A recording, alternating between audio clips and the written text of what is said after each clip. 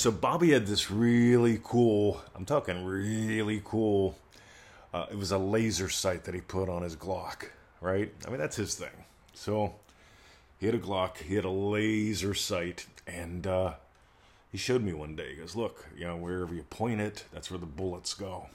I said, rightio.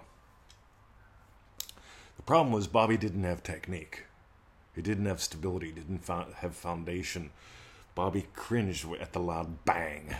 And the laser sight showed where the bullet should go. But Bobby didn't have the background. Bobby didn't have the foundation.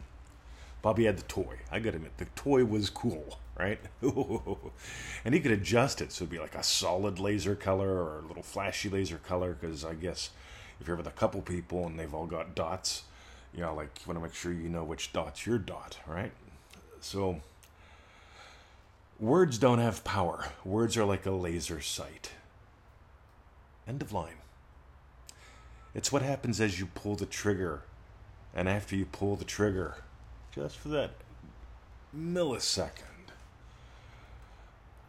what's happening? That determines where the bullet actually does go. Now here's what's cool, gang. Here's what's really cool. Words reveal the state someone is in. Words reveal the direction that they're going at the time the words are spoken. Now here's the cool thing. How do you hear them? Neville Goddard talked about hearing. The inner conversations in your head. What are you hearing? How are you hearing them? He suggested revise the conversation as you hear it. See, here's what I notice. When I hear someone's conversation, right? In other words, when they're yakking at me, I actually notice there's two conversations going on.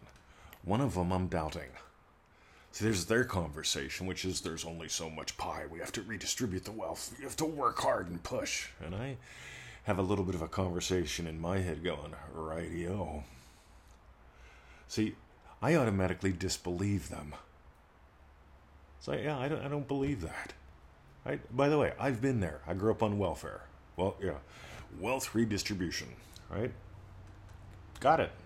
I got the cheese, got the food stamps. They actually had food stamps, right? They looked like cash when I was a kid. I wish I had one to show people, because I mentioned it to like people here, and they're like, "Are you kidding?" I said, "Yeah, we got to go to the store and use food stamps. Everyone knew you were on food stamps. And their hard-earned money was going to you." Anyway, what were we talking about there? It's the words, gang. See, if you say a word like rich, that doesn't make you rich. That just means you said the word rich. But it's those spontaneous utterances. Wow, how cool, right? It's those little spontaneous utterances. Oh yeah. See, I went and picked up my car, right? And I told David, I said, give it a good service. It's probably been about a year. He's been busy, right?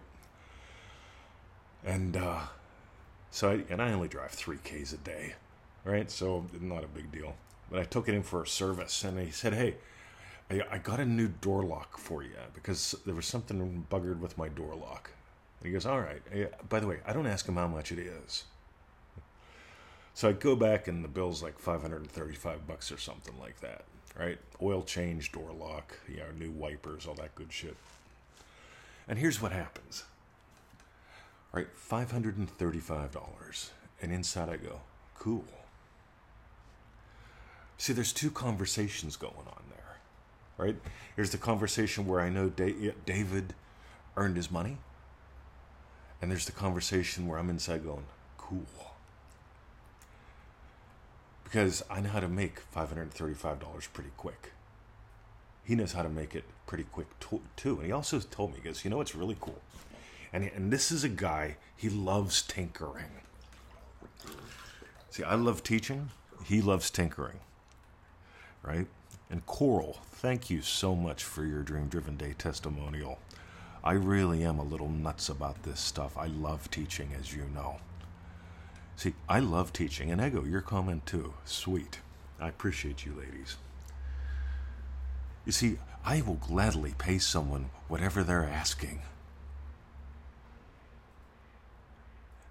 if they love what they're doing.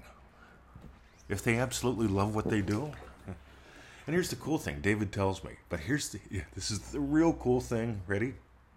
He goes, that part from BMW is over $1,000. And I was like, wow. Like, fuck. See, I'm wondering, how'd you do it for $535? Right? The oil change, the service, the topping of the fluids, all that stuff. Right? The new wipers. And the door lock for like half price. You see, this is what I imagine up, right? And he's like, I found a guy that makes the parts. And all I got to do is get in there and tinker. David loves to tinker, right? I just love that. When I first started going to him, I walk in one day and he's got a soldering gun out. And he's soldering new transistors into a circuit board for one of his clients' cars. I'm like, oh, that is so cool. I haven't done that shit in years. He goes, I love it. It's good fun. He goes, I can't see spending $800 to buy a part for someone when it needs $8 worth of transistors. So he changes it. He swaps out the old leaky transistors, right? Boom, done and dusted. He loves it. And I love giving to him. Now, I want you to notice something. It's not the words. I am a millionaire. I am a millionaire. I love paying what David wants. Right? It ain't the words. It's not about affirmations. It's the inner conversations. Because when David says, yeah, you can bring it in. See, I can only take the car in on Mondays. Right? That's the day that works for me. And he sticks me in. Perfect.